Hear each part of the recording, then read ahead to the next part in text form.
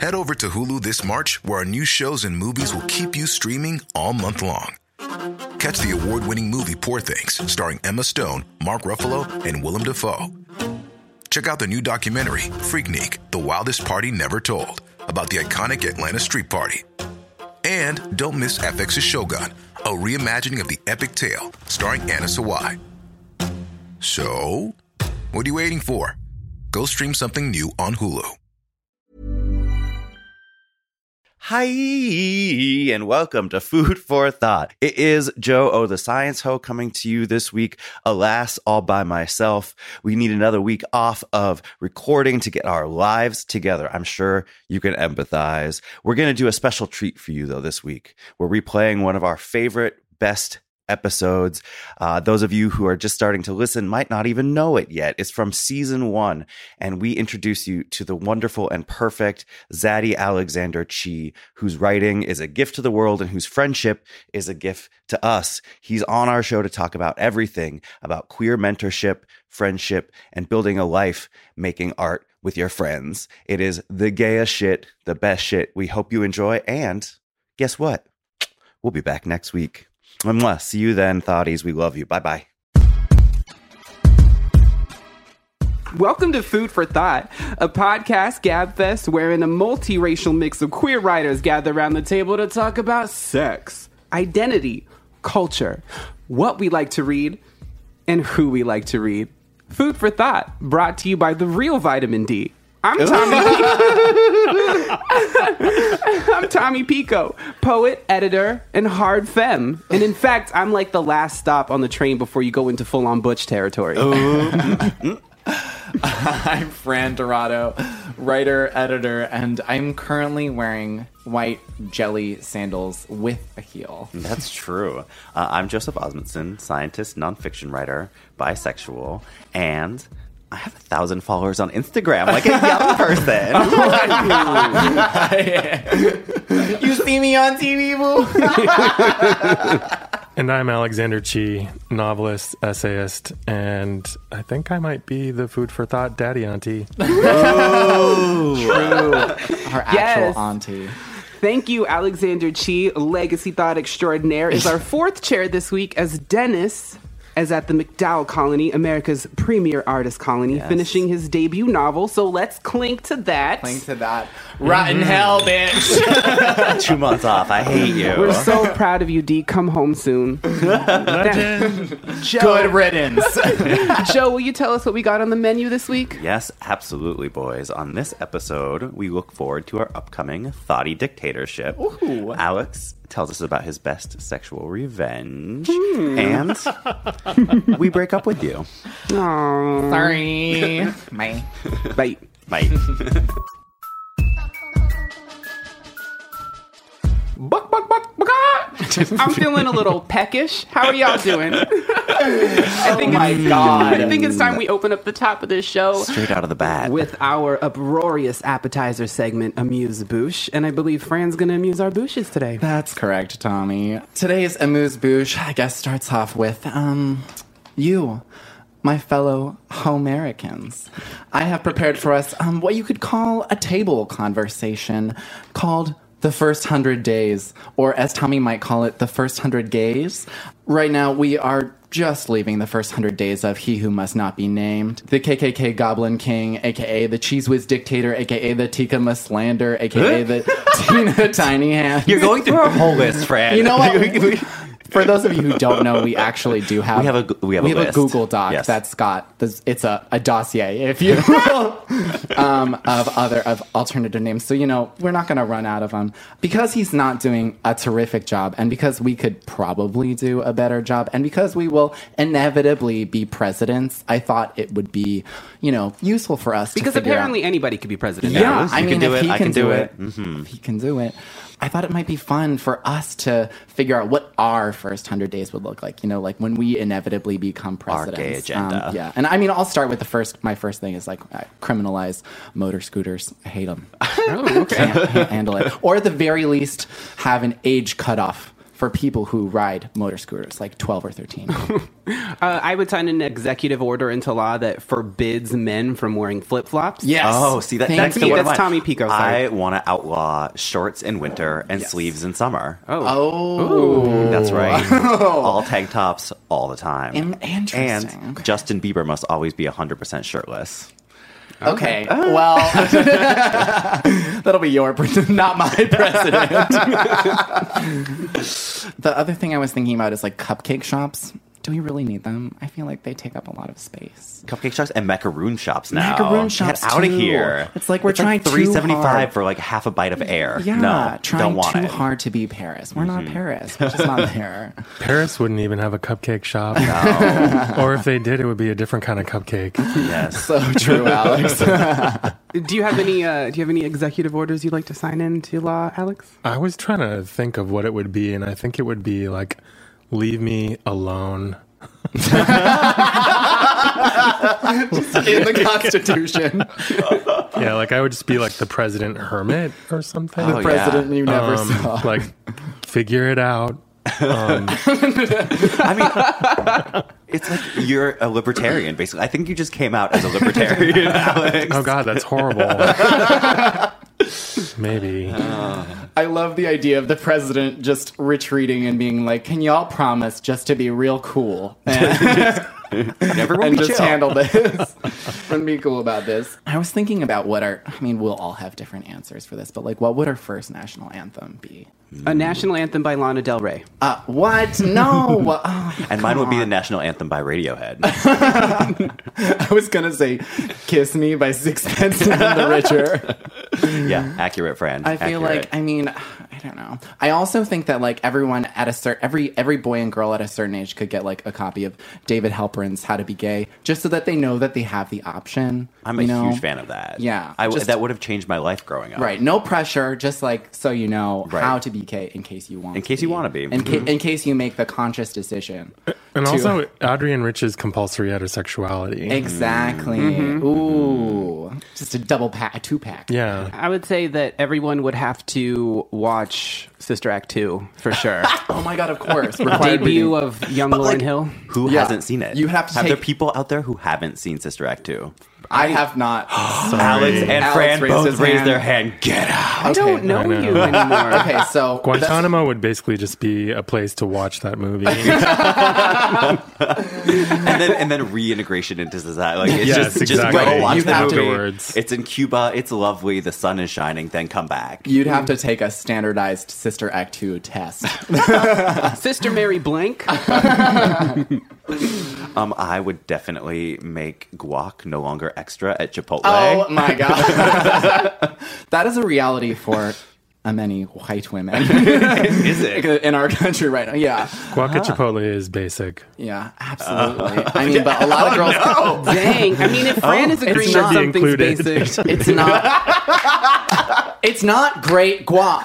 On a scale of like 1 to 10, it's like 3 as far as guac. I don't mind. in my I think it's good opinion. guac. I mean, No. for fast food guac. I mean, it depends on who prepared it that day, but for the most part, they cream it too much, and I just think you want a little chunk. Cream it too Oh, much. yes. You Here want we a little go. chunk. Yeah. I feel like I would just be like the misandrist in chief because all of the rules that I'm thinking of only apply to men. Like men can't talk about music anymore. I'm Yeah, just like, you fair. just can't talk about music anymore. Yeah.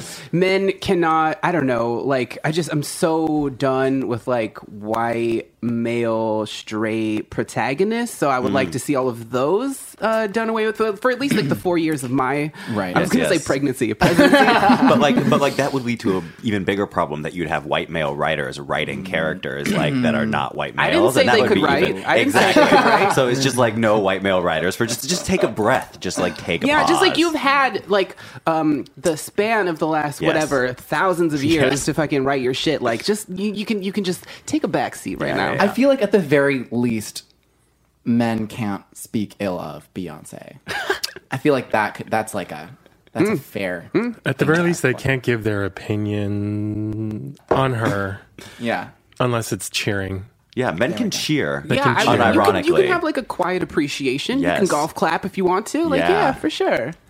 I was playing this game with my friend Ben, and we were talking about like ways we would restructure things that are going on. And one of the things we came up was like restructuring like the idea of like marriage as there's only one way you could do it, but it should be like there should be a bunch of different ways to have a kind of like governmental partnership, or rather a partnership that gives you tax breaks, like a domestic sex partnership, like, oh, we've been having sex for 7 years, like we're not in a romantic relationship, we just want to raise a kid together. This actually happened in Canada very recently. Oh, really? Two women who are lawyers and are friends have adopted a child without getting married to one another, so they have like they're both co-parents of or one literal of their friends with benefits. Yes. Or like platonic pet co-parents, platonic plant moms. Yeah. You know? Listen, we have a plant. We've had one for a really long time. I grew up on a reservation where I felt like I was parented by a lot of different people. That's right. So I feel like, why not? I got to have like so many different parental figures, so that the dysfunction with my main parental figures didn't really matter all that much in the end, because I had so many other people to look up to. Right. Yeah, exactly. Yeah. It diffused out into the world. Mm-hmm. Yeah. And now I'm sort of well adjusted. Tommy, don't lie to the microphone. Come on. As I'm having a thought teeny. Tommy's just like, repeal gay marriage. We tried it. Didn't work really out. work. It didn't go great for me. But I would love more gay divorce. Tommy. I would like to read my list of my first 100 gays, which is the 100 men I would sleep with during my first 100 days in office. Are you going to be tired? Isn't that like a lot of, or is it going to be like things. 30 at once? You know, Joe, the world works in mysterious ways. But I gotta say, though, you know what? Like, I told you guys like a couple of episodes ago, I'm not necessarily all anal. You know what I mean? Like, I'm about that fraudage life. Yeah. Here we go. Number 100. The hot guy with the dead eyes at Danny's Pizzeria who gives me my plain slice, but he ain't one. Number 99 is Ed Sheeran. Because let me finish. Because I've always wanted to be in a famous pop song, and I feel like he'd write a banger about how good I give head. Because I have an affinity for like ugly hot. At 98, I would say Danny Trejo, aka Machete. 72. Because I'm a glutton for punishment, and this is disgusting, I'm sure I would get like an STD, but I'm sort of curious about what it would be like to have sex with Jennifer Aniston's like Burning Man crust punk ass brother named AJ. Oh my God. We'll put that in the show notes. 56, Gerard Lobo. If you don't know who this man is, do a Google image search, and you're welcome, because he is a lot of man. Number 55, the young Marlon Brando. Oh, absolutely. Yeah. Ooh. Yeah. Number 21 is this guy I used to see named Darnell, and even though he couldn't kiss for shit, like seriously, he was like he was like a kitten lapping up milk. He just like licked my face. Oh my God. Another thing that he really did, like because he was so tall, he could rim me while I gave him head. It was so good. Just like the Slumber Party music video. True.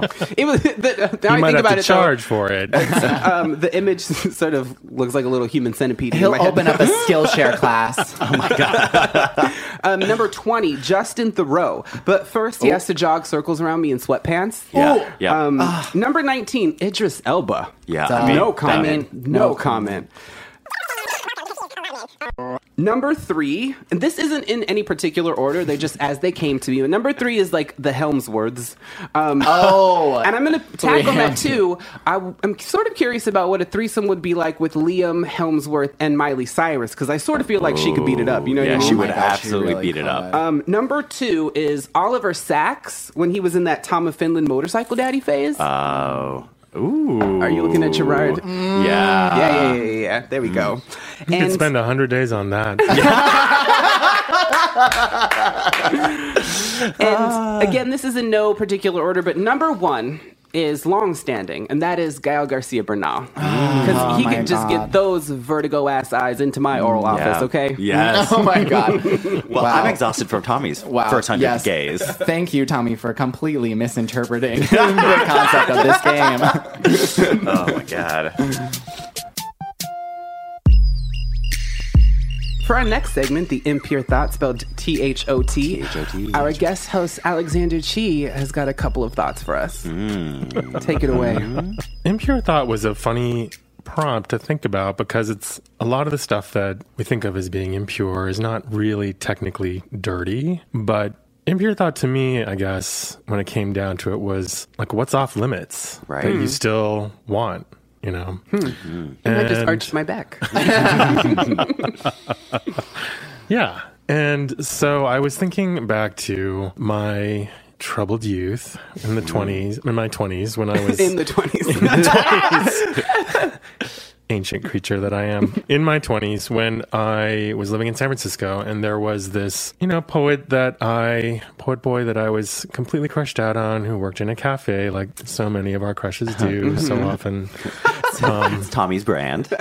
I do think there is something about like getting coffee from a man, and then you have that adrenaline hit afterwards when you drink the coffee, and so gradually you get an adrenaline hit just from seeing them. Yeah. You know, Love it. like a kind of associative Pavlovian thing. Anyway, I'm just And trying then to he make plays sense of... Sade for you in the cafe, and then you're just like, then you start associating him with Sade, and then like it's just like double goodness. Like, gotcha.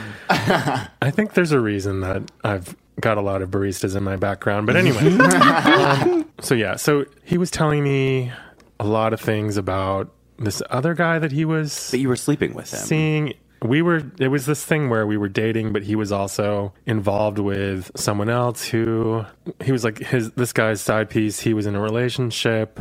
I was trying to figure out, like, did they have an open relationship or not? I was trying to figure out a lot of things about it. What I wasn't trying to figure out was why I was listening to this. Because I think back You're then... like, this is none of my business. It really isn't. But I think back then I was in a lot of those kinds of messy relationships with men who had other things going on. And when they would tell me about them, I would help them think through it, and I would think that it was intimacy, which is just a portrait of the impoverished emotional state that I was in. I mean, that's so much emotional labor. Yeah. It is, yeah. And I like- should just send them all a bill, really. And at this it's point. like self-effacing emotional labor, because it's emotional labor that like literally is about the other person's desires that don't include you. Yeah. I and always it's- want to be like, listen, I'm not your priest, I'm not your chemist, I'm not your therapist. You need to take this to those people. Yeah, and I think I did eventually learn to do that in my 30s.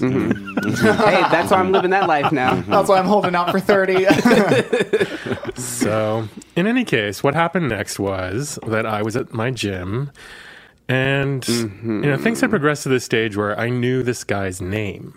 And Of the lover of the person. yes, so I was working out. I think the memory I have is that I was bench pressing, and I So butch, yeah. could overhear at the other bench press a conversation between these two guys. There's this one guy who'd been kind of checking me out. He was this sort of pretty boy in a way that I didn't usually go after and didn't also usually attract either. Like very conventional white boy, brown hair, brown eyes, handsome, very smooth, and a little too confident in a way that I usually, like I said, I don't usually go for.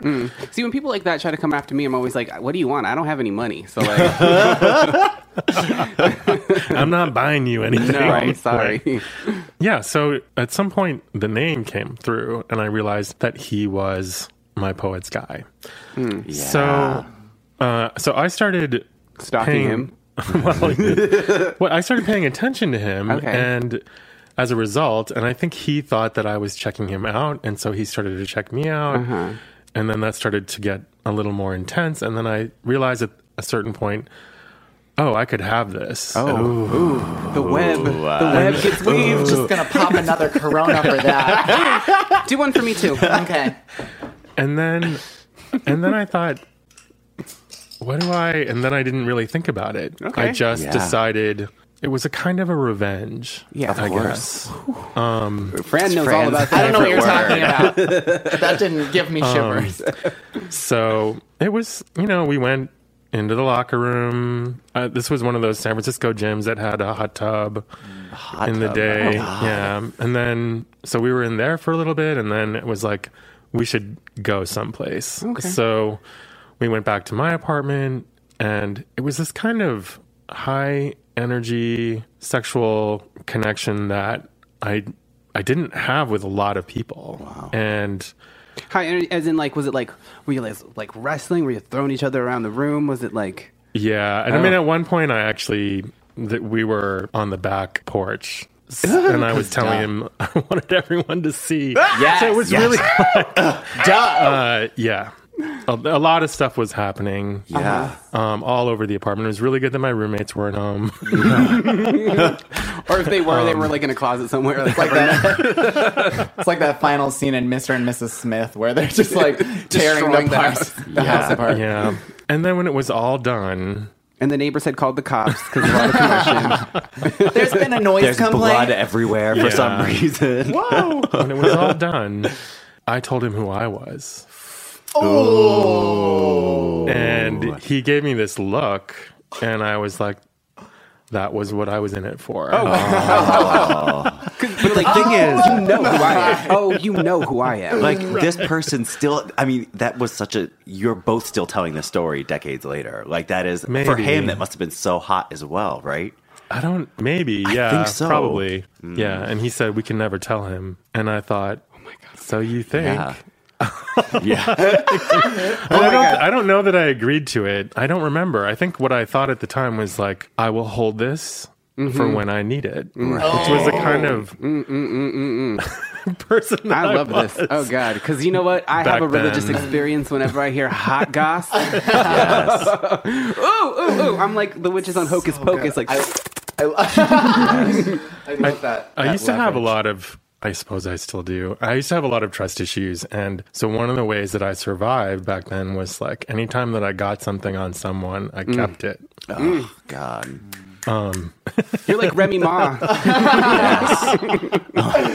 Alexander Chi, just Gay like Remy Ma. literary Remy We are Ma. learning so much today. Alex Chi, the Remy Ma of the literary world. Just like, I don't want to Also- have to open my Rolodex on you, but it's there. I think everyone out there knows not to fucking cross Alex if he has anything on them now. Also, Just got his little treasure trove. I would never say that, but I love you all. I will say, having been in a relationship where I was dating this person for a long time, and he had a lot of issues around sex and intimacy, and was constantly pushing me away. Like constantly, like making me beg for sex, all of these things. But like Beg for sex? being in that situation where you're feeling anxious about the relationship can make the sex, when it does happen, be crazy fucking hot. Like I totally have been in the situation that you're talking about, Alex, where you're like, it's kind of all of this pent up bullshit in the relationship, and then there's an sexual explosion of those feelings. And what I realized from that relationship is that those highs are not worth the lows. Like it is a thing about dysfunctional or abusive relationships. I think that the highs are so high because there's so much other shit going on. Is this like hate fucking? Is that like I wouldn't even necessarily call it hate fucking. But it is It's a release. It's totally a release. And Yeah. it's totally, you have all of these negative feelings or all this anxiety about the relationship. And then there's a way that you can use your body to kind of act that out in the world. Well, also, it's just like physical exertion. Yeah. You know what I mean? Just like being able to, like, I don't know, grab onto a bookshelf and get fucked. I'm not speaking from personal experience. Of course. But I mean, yeah, of you course get to use your body in a way that like it just acts as like a catharsis. You know? Yeah. And in this case, it really sounds like it almost was like that sex was the type of sex you weren't able to have with that person because that person couldn't give you. Right. I mean, we had good sex, but it wasn't like that. Yeah. And I think that, there's a couple of haywire connections I've had like that, and not all of them had the same kind of associations, shall we say. Mm-hmm. You You just did a hair flip. You did do it there. I I watched don't it. even have any hair and it flipped. It was incredible. I'm going to make it a GIF and put it on your side. It's interesting once you get to a place where you can be open to those kinds of experiences. Because, again, I had the feeling of trespassing. But also, when I think about the story, I think, like, what was I trespassing against? Right. He was not anybody's idea of a monogamist or a faithful boyfriend of any kind. That's for sure. Not that I'm judging him, but I'm just, like, describing the situation. And, and the poet had pretty much made it clear to me that he wasn't interested in exclusivity either. Right. And there was a point at which which like in that point in my life in San Francisco, I think I had about 3 of these kinds of guys in my life. At the same time. At the same time, right? And you would all kind of know what was going on, and sometimes you knew a little too much of what was going on. But it does sound like, in a way, because you were doing all of this sort of free emotional labor, I don't know if there was like resentment in there, because that was just your way of getting the boss to sign your check. That was the dotted line. You were just like, well, I mean, if I have to do this, like, I have to get paid somehow. Right, because in fact, like, his complaints were about this guy. Mm-hmm. I was like, well, I've been cleaning up after you, so I'm going to get you a little dirty now. Let's get a little taste. Let's get a little taste. Thank you so much for that. That story has given me that is the thing. It's like when your room is like really, really, really dirty, and then you walk in and you're like, oh, I need to clean my room, but you're like, oh, my room's already so fucking dirty. And you just like throw a pair of socks on the floor. This message comes from iHeartRadio sponsor Mercury Insurance. If you're looking to save some money, you should really think about getting a quote from Mercury, because Californians save an average of $677 with Mercury. It's quick and easy, and in just a few minutes, you might find you could save a lot of money on your auto and home insurance. Plus, Mercury was named one of America's best insurance companies by Insure.com 4 years in a row. Low rates, big discounts, great insurance. Go to MercuryInsurance.com today to get a quote. It's crazy how much we have to pay for outdated, impersonal healthcare, and even crazier that we all just accept it. It's time to face facts. Healthcare is backwards. Luckily, there's Forward, a new approach to primary care that's surprisingly personal and refreshingly straightforward. Forward never makes you feel like just another patient. Backed by top-rated doctors and the latest tech, Forward gives you access to personalized care whenever you need it. Using in-depth genetic analysis and real-time blood work, Forward's top-rated doctors provide you with in-depth insights to better understand your genetics, mental, and physical health. They then create custom, easy-to-understand plans to help guide you to achieving long-term health. With Forward, you get unlimited in-person visits with your doctor and access to care anytime via the Forward app, all for one flat monthly fee. It's time to stop accepting backwards healthcare and start moving your health forward. Visit GoForward.com today to learn more. That's GoForward.com. Me, but also you. The Pharaoh fast forwards his favorite foreign film, Powder Donut.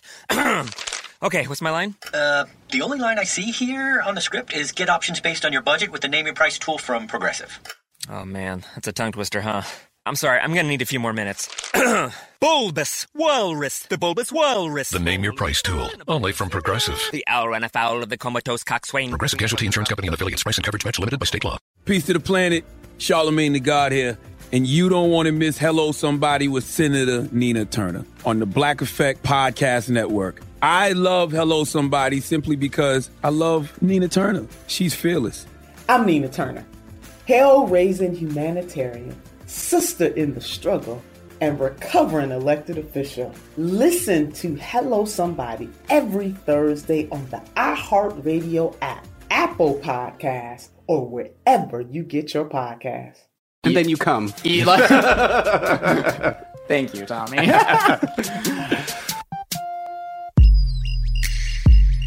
I think it's time that we move on to the meat of our conversation, the thought process about THOT. And all good things, as they say, must come to an end, and Food for Thought is no different. That's right, my friends, you are listening to the final episode of our first season. Yes. And because of that, we thought we'd maybe do an episode on rejection. And I'm going to tell you about how, I'm going to give you a little story to segue into the discussion. So about a month ago, a magazine got in touch with me about potentially submitting some poems to them. Now, I have toiled in obscurity for about 15 years, so I'm glad that I'm now at the place where I don't have to submit things anymore. People ask me for work. It's an incredibly privileged position to be in, I understand. And I was like, and they had written me this paragraph about how much they loved IRL, which is my first book, and would I please consider submitting something to their little magazine. And I benevolently said yes, and didn't really think much more about it. But last week they got back to me and they said, let me just read this for you. Oh no. Thank you so much for submitting, but unfortunately, first of all, for submitting, I was like, submitting work, like, don't leave out the noun there. But thank you so much for submitting, but unfortunately, we won't be publishing your work, which... Fair enough. Whatever. It happens. Yeah. I mean, there are a million ways in which people don't accept your work. Maybe it didn't fit the theme. Maybe it didn't gel with the other work that was being... Whatever, I don't care. But then they followed up with, in our magazine, we really strive to publish the best work out there, stuff that really sparkles. And while we've really loved writing you've done in the past, maybe you've already published all of your gold. Oh. What the fuck? Hold my gold is more like it. And I'm gonna hit you. Where's my pen? So, I mean, you know, like the absolute horror flooded in, and I think the difference between what happened last week, the way it hit me last week, and how it would have hit me when I was younger, is that like I've developed a lot of defense mechanisms or coping mechanisms or whatever to like deal with this kind of thing, and also just I've been rejected so many times by so many different magazines that it's just like it all goes into the same like base feeling. And I was also in the arms of maybe the hottest dude I've ever made out with in my entire life, so I was like, whatever with your little magazine. Can I say this? That one thing that's horrible about iPhones is that if you look at your email, you can get rejections anywhere on the go for submissions. It's like you can be on a great date, you can be literally having the best sex of your life. You're like, oh, you check your email during the best sex of your life. You can I be was going to say. Even Fran doesn't do that. That is a lot. I Not believe be that the best sex show. That is very true. That is very true. But it's weird though because it felt like, you know, again, like I've experienced this feeling so many times before, but weirdly, and I was on the other side of the country, and weirdly, just like like rejection to me feels like such a time machine or like an echo because it still feels like the first time. So speaking about like rejections and first times, Alex, I was wondering. Oh, first of all, we're calling him Alex for the purpose of this episode and because we're all familiar. But do not forget on your motherfucking life that the brand is Alexander. Okay. But anyway, Alex, I was wondering if you would share with us the story of getting your first novel published. Sure. That was a story of 24 rejections. Did they all hurt equally as bad? I mean, some of them were... there was one, the editor said, he's kind of like Graham Swift, but not as talented. So that was... Wow. That's just rude. Oh, my goodness. And then there was one that I was really proud of, an editor who just wrote, I'm not ready for this. Hey. Oh, my God. That is a sign of the talent of the work. Yeah, I think so. I have them all in a shoebox. Or, sorry, actually a cigar box. I was a steakhouse waiter. And I haven't looked at them in a long time. Over what time period are we looking at? Like how long? 2 years. Ooh, I mean, it was really kind of wasting a lot of my time. There were a lot of it was marketing people who were like, is it a gay book? Is it an Asian book? You know, like the main character is gay, but he never really comes out per se. This is my first novel, Edinburgh, for those of you who don't know it. And if you don't know, now you know, right? You should have been known, but now you know. Okay. Put it in the newsletter. And, you know, that sort of conversation was so awkward that I had with my agent around it where she said, they don't know how to market it. What kind of novel is it? Is it an Asian American novel or a gay novel? And I said, it's a novel. I wrote a novel. Like, I didn't... It's disgusting. Right. Like, it wasn't an immigrant story either. It wasn't a story... Like, the main character's father is an immigrant, but it's part of his background, but not part of the story, per se. It's part of the mythology of the book, but it's not like... Yeah, it's not... Exactly. It's not it's not like a first-generation story like people are used to reading. And I think that was the thing that in 1999, 2000 was so bewildering for these people. And it took a lot out of me to hold myself up through it because I just kept thinking like, why am I so invisible to these people? Why is my, you know, the novel is a deliberately semi-autobiographical novel in which the main character is someone who is based on me and has the situations but not the events of my life.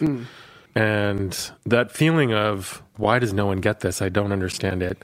Right. So the rejections were a negation of you in a way, almost like they were failing to see you. Not so much that as much as like a negation of my ability to tell stories in public and on your if terms. You understand me, and in my own terms. And so that was the thing that I felt really challenged by. And so after the 24th one, my agent said, would you consider withdrawing this from submission, which is a thing that people do all the time. The first novel that you finish is not always the first novel that you write. And in many cases, a lot of folks, their second novel is in fact the first novel that they wrote. They just weren't able to find a publisher for it until they had published They made some space. a novel and found an audience. So my second novel, The Queen of the Night, at that point was basically a title and a paragraph and some pages that I hadn't shown my agent. And everyone kept wanting that novel. And saying, well, that's the big novel. That's the one that's going to make his name. We don't feel like we can find the support for this novel, which was about teenagers having gay sex and surviving pedophilia and surviving suicide in some cases. And I just kept thinking of like this time that my mom went to a friend's, back then they called them stewardesses, flight attendant audition. And they wanted my mom and not her friend. And I just kept thinking to myself, if you want the pretty sister, you have to take the weird dark sister first. Those were the terms. Oh my God, that's great. And I thought about it. I read the novel over. I said, I'll read it over again. And if I decide I should withdraw it, I will withdraw it. And at the end of rereading the novel, I just thought, I fucking love this novel. I'm not pulling it. I am my own favorite new author. Right. Fuck yes. See, I am so glad it was there too, because I feel like I remember reading it. I remember actually writing you a fan letter about this, and it was just that I have never so closely identified with a character in a book before. And I understand being unprecedented, you know what I mean? And like that maybe people not getting it, but the people who do get it really, really get it will never forget it. I remember like because he's like biracial and so did Punk, and somebody at a show asked him like, so what are you? And I just remember having those exact conversations and never finding that moment in literature the same way. And I never forgot it. It always made me feel like it made me feel like further defined in a way. I felt like I could feel the edges of my body. Thank you. That's really beautiful. And I think if I could make a room full of the people who have said something like that to me, the amazing thing is how different they all are, And that's the thing that amazed me about the novel once it was published, and which I kind of wanted to take all of those editors through. I would love to take them into that room. I gave up my agent at the time. I said, it's time for us to stop disappointing each other. And I went back to a friend of mine, Hanya Nagihara, actually, who at the time... Shout out, Hanya. Hey. Hey. She was an editor at Riverhead at the time, and she had tried to acquire the novel early on and was unable to for Riverhead. And so at the time, the Pushcart has a prize where editors who have failed to acquire a novel can nominate it for consideration by the Pushcart Press, and they will publish it. And this is how Rick Moody got his start. So she and I had worked out that kind of... She was like, I would definitely do that. And I went off to a panel at the Asian American Writers Workshop on Asian American identity and masculinity, and I met a young Korean American editor named Chuck Kim, who at the time was working for a press called Welcome Rain, which was an indie press that I used to jokingly call Two Guys in a Basement on West 26th. And I like that name better. And he was like, I'm looking to acquire, do you have a novel? And I said, I do. I was a little shell-shocked about the whole thing. And he said, well, send it to me. I'd love to see it. Let's have lunch. I'll send you an email. We'll have lunch. And he just, I kept kind of pushing him away because I was like, I'm sick of this process. Yeah. I've found my road forward at this point. I don't need to go through this again. So you were doing the rejecting at that point. Yeah, I was prepared to reject him, I would say. But he kept pushing, and he said, when he emailed me about lunch, he said, please bring the novel and bring your favorite things that you've published. And I thought, oh, okay, he's actually really interested in me. And then I met with him, I gave him the manuscript, and I thought, well, so much for that. And then I got an email like 2 days later on Sunday of that weekend where he said, I'm skipping a Yankees game so I can keep reading this novel. And he made a big deal about how he was a huge Yankees fan, and I thought, he gets it. That's interesting praise. Yeah, it's interesting praise. Really I was like, wow, you are really straight. And And Like, is that basketball or cricket? What is So that that's game? a band, right? Their and- first album was Exactly. great. And he said, if it doesn't change much, I'm halfway through. If it doesn't change much by the end of the second half, I can say that I definitely want to acquire this. And the thing is that the novel changes a lot. And so I just thought, like, okay, talk to you later. And sure enough, by Tuesday, he was ready to acquire the novel. Oh, so yeah. that was like 5 days. And then after he acquired it, he hustled. And by the time he got in front of all these scouts and created a situation where the paperback auction was happening for the paperback rights of the novel. And What is this? so you can auction your paperback rights to a book if there is sufficient interest, if you're an indie house and people can come looking for it, and if it's beneficial for you, you can do that. And so 18 houses were interested. 11 of them had turned it down for hardcover. Oh my God. Wow. Of course. And- Revenge. And there was a Fran just got a boner. I was going to say Brandon's got goosebumps. Look at him. Boom. I was like, he's like silent. It never had Fran. All the, yeah. quiet you. I've been knowing Fran for a minute, and something he is not is silent. It was funny because I ran into Heidi Julovitz, who was a kind of childhood friend, and she was like, "It's the same novel, right?" And I said, "It's the same novel." Yeah. And she just shook her head. And I remember one of the letters from one of the editors said, "We just feel like we let something really special slip through our fingers." That's the fucking truth. Yeah. And one of the houses that had rejected it, Picador is the one that acquired it, and then they did an incredible job launching it.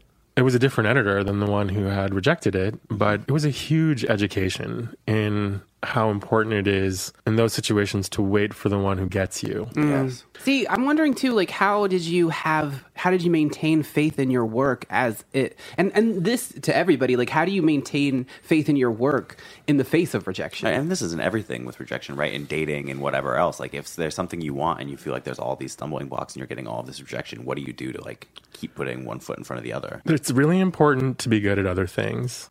That you get your self-esteem from other places besides your writing, actually. That's why I'm a singer. Karaoke, okay? You can catch me at Shout later. It's a karaoke bar in Astoria. So, like, at the time, I was also a yoga teacher. And so I could be like, well, I can still rock crow. It's just like, And now they're eating it. Thank you. Thank you. I'm also good at stand-up comedy, if you didn't know that. That was such a zinger. We'll put that in the show notes. Goodness gracious. And I'm curious too, because and every time I hear that story and I think about your path to getting your first book published, I think a lot about how that happened with me too. With my first book, IRL, I tried getting it out for years and years, and I got rejected from every single book contest, every single person I sent it to. I mean, I understand, like, it's a book length poem. It's 98 pages. It's like really thin, and it keeps going and keeps going and keeps going. It's like, I was like, obviously not everyone is going to get this. It's not for everybody. I can't be for everybody. Right. I'm not for everybody. And I had started writing, I had written the zine version of Nature Poem, my second book, and that's the one that everybody loved. And I'd read from it, and people loved that. They loved that zine. They wanted that book. I had an agent who was like, if you turn this into a book, I can sell it for you. And she was like, put IRL on the back burner, and, we'll sell Nature Poem, and then you can maybe sell IRL down the line. But I looked at them, and I was just like, IRL was such a version of me and my body, and I just felt it so much more personally than Nature Poem, and I knew it had to be the one that came out first. Yeah. And then I didn't get it accepted for publication based on the manuscript. I got it accepted because I was reading a lot, and I happen to be a pretty commanding performer. I don't know if you know this. I don't know what you're talking about. I can sell the shit out of a piece of writing, and like my publisher was like, he saw me at a reading. He was like, that was amazing. Do you have a manuscript? And I was like, yes, in fact, I do. He wanted Nature Poem, but I gave him IRL. Wow. And the thing is, like, the version of IRL that I gave him that was in my manuscript version was probably 75% of the way to the final book that it became. I knew there was work to be done on it. I just needed somebody to point at the areas and be like, look at this again. God. I didn't need line edits. Right. I didn't need somebody to go through and check all of my rhymes and shit like that. I just needed like somebody to point in a direction. And that's what they did. Yeah. And ultimately it was the best press for me. And it was a small press, but it became the best book it could possibly be. I feel like that's a huge lesson where it's like, just like you said, Alex, it's like, it's important to wait for the person who actually gets you, because also, I mean, the reason that, you know, I wanted an agent for my book is also because I want someone to come and care for it and help it be the best book it can be. Mentor you through the and process. I was, you know, rejected by, I can't tell you how many agents, and some of them who I really loved, and I had sit-down meetings with them, and they were just kind of not sold on the project. And I was like, I'm not 100%. I don't think this is the book yet that it needs to be, and I'm looking for someone to, like, point me, help construct it. And I just signed with an agent, and congratulations, I just got John. her notes. And she, number one, gets the fucking project. And number two is pointing it in the directions that are going to make it a fucking amazing book. So it has been so much fun, actually, to like read through her notes and to start writing again. I've been kind of blocked, actually, for the last few months because of other shit going on in my life. But like to just actually sit down and like re-engage with this text that I do love. I love with this fucking book. Like I was never going to compromise. I was never going to backburner this book. This book is me. It's like a memoir of essays that is about bodies and health and sex, and that is just like, that is my fucking book, and it always will be. And so it was just about finding that person.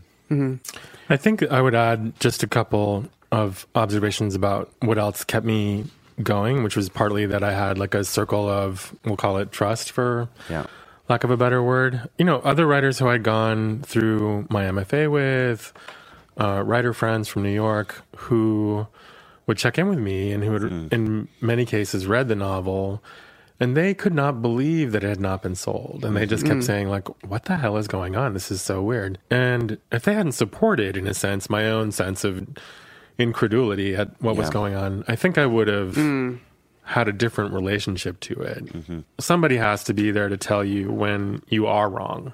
You know, and that really matters. I ran into a former writing student who had written several novels, and none of them had found a publisher, and he's an older man, and he was just sort of like, what do I do? I was like, well, you have to think about whether any of these rejections have anything that you should be paying attention to. You know, change your whole style and approach. No, like it's, you know, and I think that's an important piece of it. I did revise Edinburgh at least once in between when those publishers had rejected it and when this new editor saw it, based on some thoughts that I had throughout the process. Looking at these letters, some people had things for me to think about, and you don't respond to everything. You sort of listen to it in the round and think through whether you believe it. That's right. You know, and then move from there. And I think a considered process, not a complete, you know, I'm going to do this no matter what. I mean, it's true that I think for some of us, our first books are a kind of manifesto and a statement about how we are going to exist going further. And, you know, in my case, I had the fortune to be the first Korean American gay author. You know, I mean, unfortunately, Samuel Park was the second. He unfortunately has just died after a long struggle with cancer. And there's Franny Choi, who is beloved, but there's really shout out Franny. There's really not a lot of us in the Windy City. So for me, it was something that made it different from the experience of my friends who were coming into publishing, where they could look and see other writers who were like them. You know, for me, it was still like looking across in the way that I looked at all of my heroes at the time. You kind of cobble them together. Exactly. You know, I feel like for me, there's a little bit of you, there's a little bit of Pamela Sneed, there's a little bit of Sherman Alexie, there's like, you know, if there's a little bit of Amy Winehouse, let's not lie. I'm curious, Fran, as somebody who's an editor of a magazine, and you're oftentimes in the position of rejecting. what are some of the reasons that you reject pieces? Oh God, I thought you were going to ask. Well, we can get onto that one too, but yeah, I mean, okay. Reasons that I reject pieces are, I like to say for my magazine specifically, because it's a print publication. It's only, Hello, Mr. Magazine. Hello, Mr. Magazine. It's a print publication. It's only 200 pages.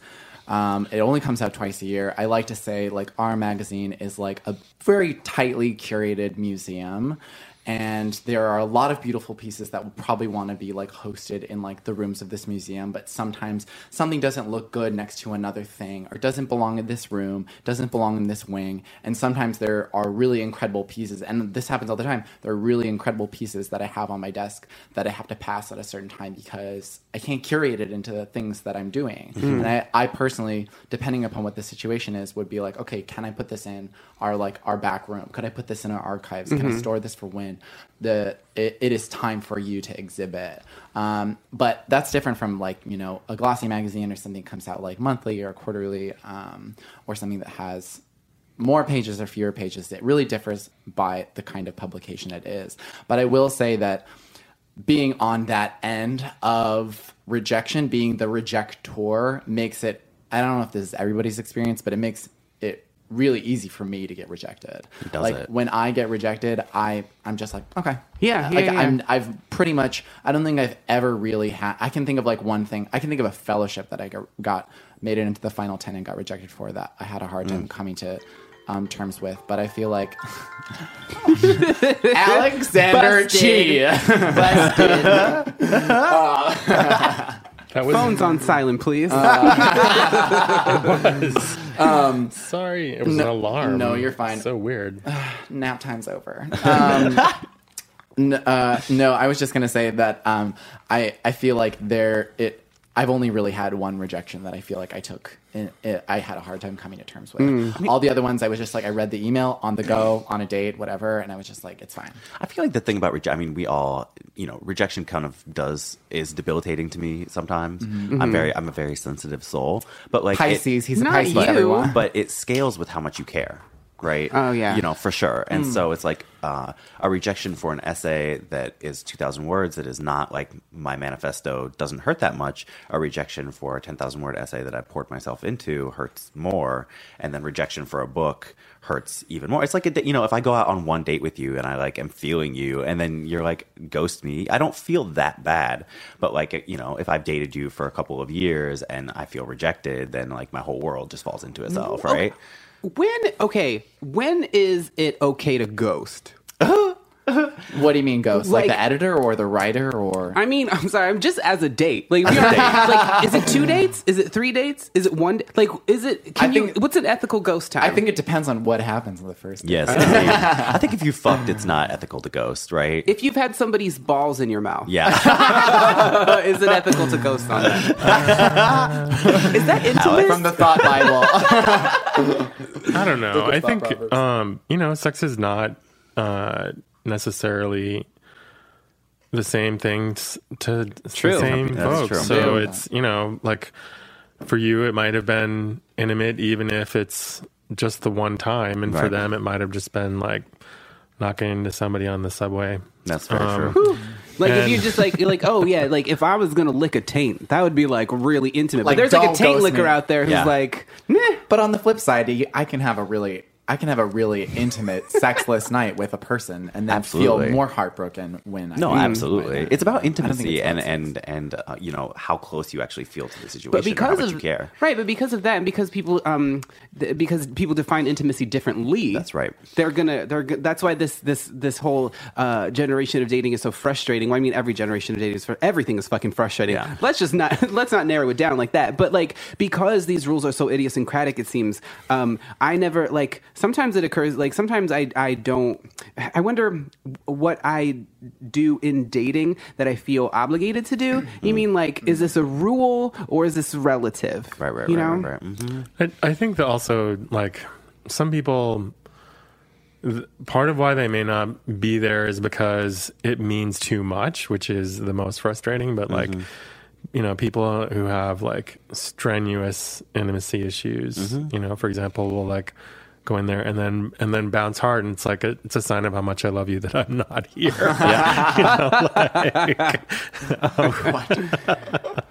It's like that Fiona Apple song, Fast As You Can, where she just like, get out of here, you know what I mean? Like, you say you're not going to go, but you will, and I'll make you. I wonder why you identify with that so deeply, Tommy. Because I can kill that song at karaoke. I wish Dennis was here for me and him to be like, who's Fiona Apple again?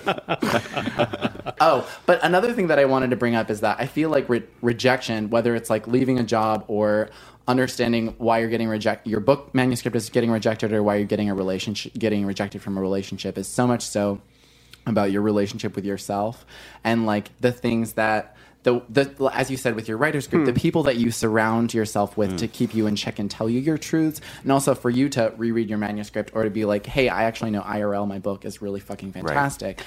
To be in touch with yourself and to like account for all the different things that make you great. And it's like a life affirmation. Narcissism, I am beautiful. But it's the same. I am enough. I mean, from the Thought Bible, from the book of RuPaul, chapter 1, verse 2, if you can't love yourself, how in the hell are you going to love somebody else? And I do think that rejection kind of does come down to whether it does come down to whether or not you feel like your work is worthy, and your understanding of the context of it within the publication that you're getting rejected to or the person you're getting rejected to. So I, being an editor, will have been on the other side, and I'm like, oh, I know that it's not I can convince myself rather that it's not on the merit of my book. It's like something that they're not ready for, per se. And I think that it's important to remember also that like rejection is the thing that writers work with almost as much as language. That you just have to like get into it and figure out whatever your strategy is, because it's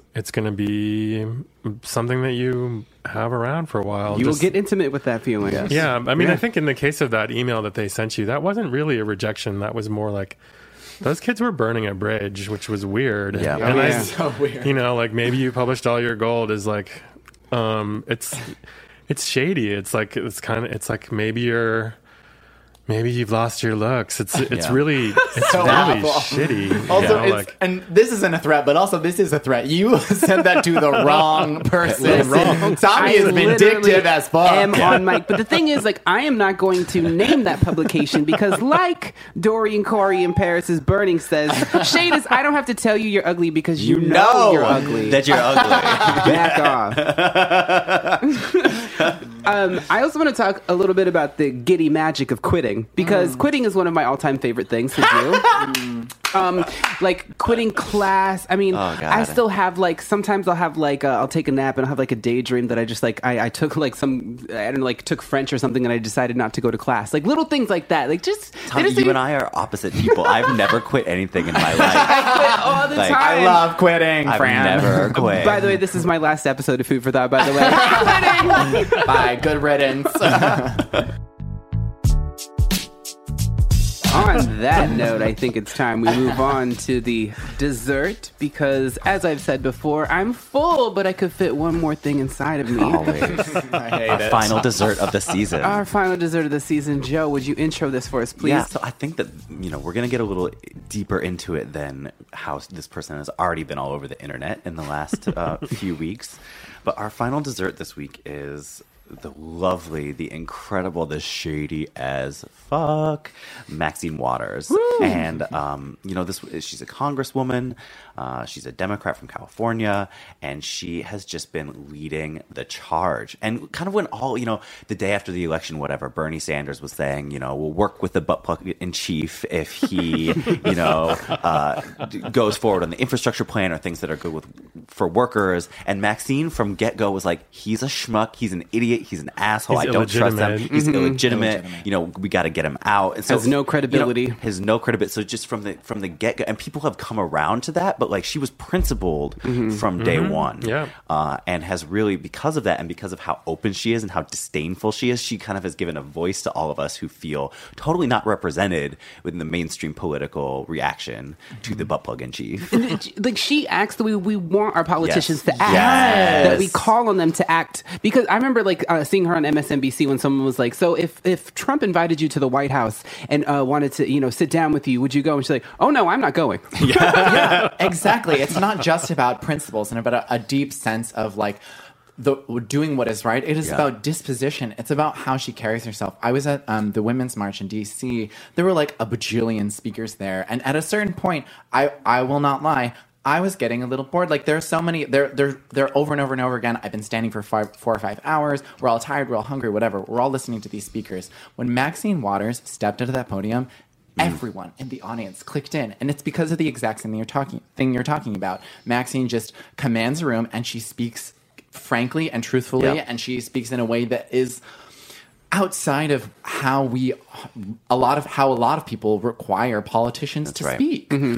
She's able to say and tweet, "Get ready for impeachment." Like that is so badass. But I love that quote where she was like, "I have not called for the impeachment yet. He's doing it himself."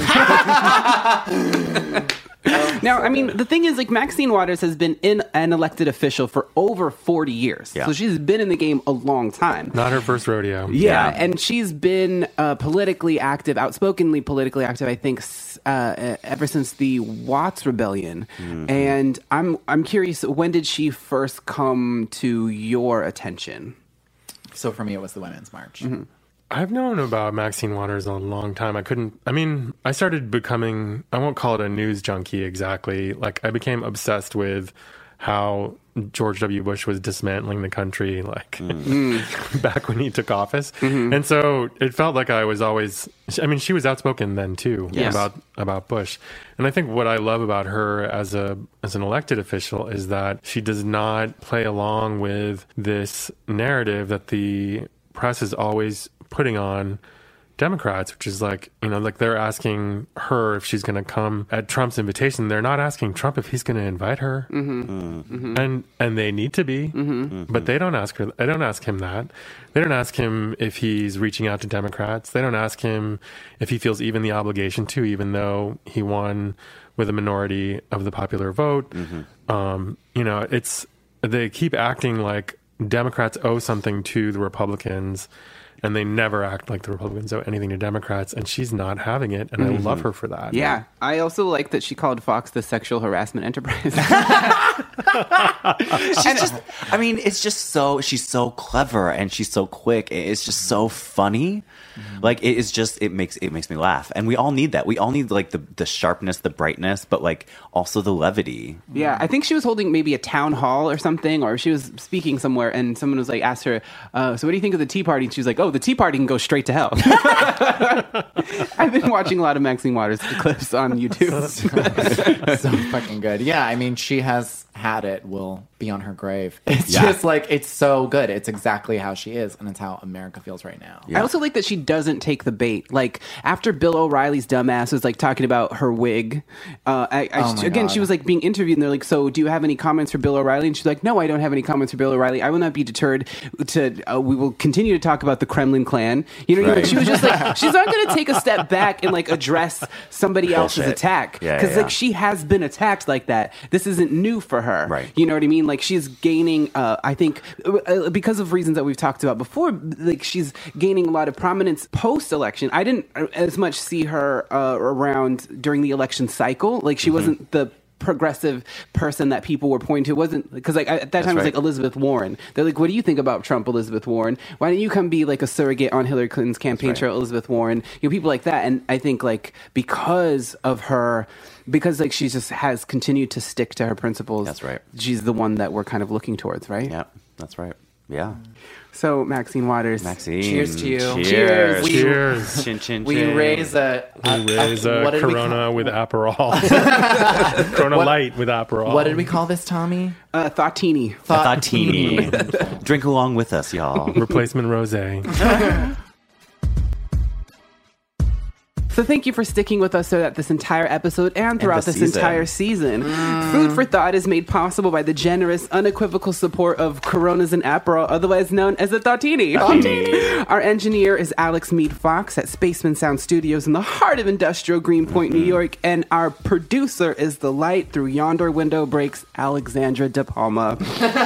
I'm Tommy Pico. You can find me on all relevant social media at HeyTeebs, HeyTeebs.